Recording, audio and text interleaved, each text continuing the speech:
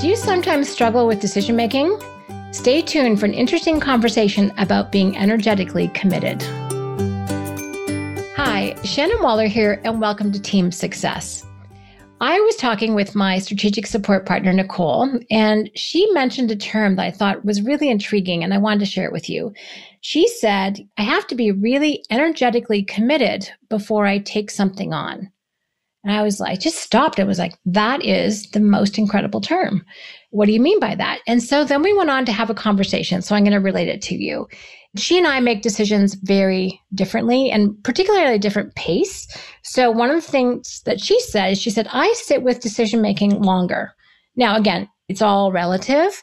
I'm someone, especially if it's around a recording or if someone says, oh, would you like to? Pretty much that's the part of the sentence they've got to. And my answer is yes. And I interrupt them. I don't even hear what it is. And then I figure out later on how I'm going to make that happen.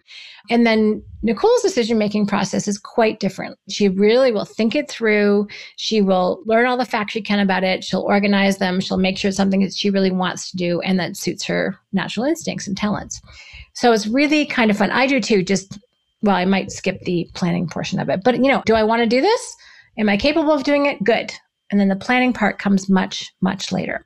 So it's just kind of a fun way of thinking about something. I thought, you know what? How do people get into trouble with themselves and with teamwork is because they're not energetically committed, or they are in only one part of the mind. So this goes back to a model that I learned when I got certified in Kolbe.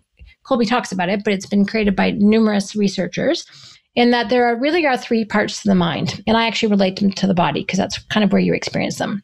So to be involved in something, you have to decide whether or not you actually want to do it. So this is your heart. And this is where Kolbe's creative process kicks in, is that if you don't want to do something, it stops there. You just won't. You won't actually take something on. So even though I might have the capability, if I'm not interested, I'm not going to move ahead with it. And then you really also have to look at the cognitive. Is it something that you're capable of? Do you have the skills? Do you have the knowledge? Do you have the experience? Or do you have the means to go and get the knowledge, skills, and experience that you're looking for?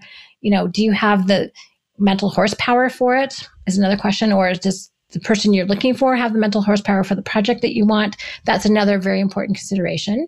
And then finally, and this is where the Kolbe Index comes in because it measures your striving instincts. Do you have the right instincts for the task, for the role, for the project, to do your part of it?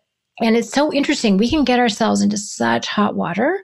This is probably why I fell in love with Kolbe, is because I knew that intellectually I was capable of something. I wanted to do it, but then I just wouldn't. So if you've listened to my podcast on unique abilities, scheduling is one of the things I have no mental energy for. It happens for the shortest amount of time at the last minute, which is sometimes not what the project requires. I remember I took on one time creating a mailing list. So everyone gave me, it wasn't much, $1 or so to put it together and to send it out to everybody. And, I certainly had the intellect to be able to input names, but then I just never did it. And I felt guilty. And then I had to donate the money because I felt so bad. It was one of those lesson learned, never take on that type of activity ever again because I will fail.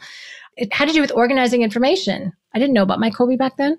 So no, I would never in a million years take on that task now, even though I have the smarts for it. And I really wanted to help out this group of people. I'm sure they figured it out the next year, but I still feel bad. It was one of those, oops, I was not energetically committed in all three ways.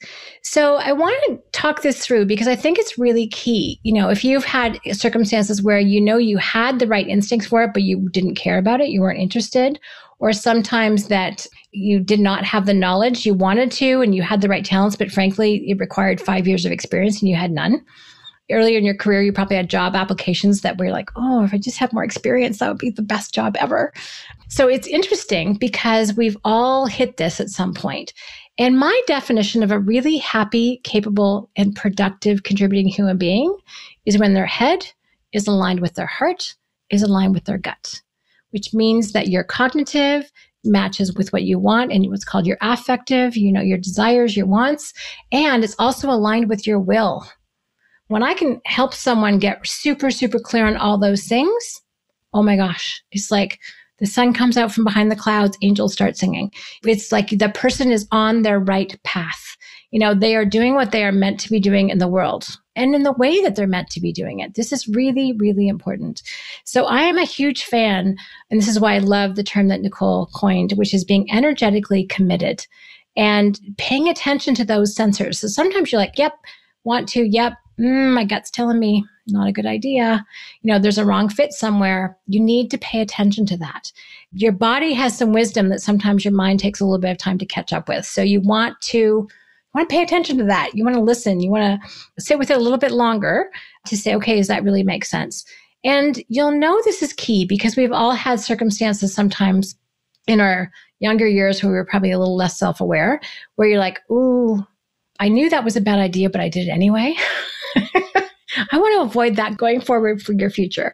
How is it that we can really get ourselves lined up? Which means you have to be a little bit aware of the things that you care about, the things that you know about, and things that you are willing to take action on. And for whom?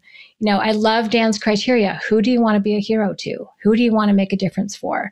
That is a great way to help line yourself up. It will keep you out of trouble because you'll be like, okay, I care about that person. I don't so much about that particular audience. Not that they're not good people. They're just not my audience. So as people get older, as they mature in terms of business, in terms of life, in terms of themselves, we get a lot more particular about, the people with whom we want to work. And that includes team as well as clientele. So I think that because we've made some mistakes, we've learned, I thought I was committed, but I wasn't really. Just the last thing I want to end with is our definition at Coach of a mess. M equals O minus C is the formula. So a mess is equal to an obligation without the commitment.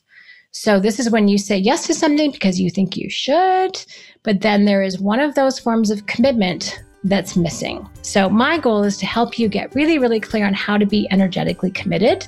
Again, is your intellect aligned? Do you have the knowledge that you need? Is your heart involved? Do you care about it? And finally, is this something that engages your will? Lots of times I think, oh, something's really interesting, but I have no will to do anything about it. That doesn't make it on the list. Not a problem. Next is really how I like to think about it. So I hope this conversation about being energetically committed is interesting and provokes some great thinking. And hopefully, like me, you'll avoid some of the messes that would have happened if you weren't paying attention.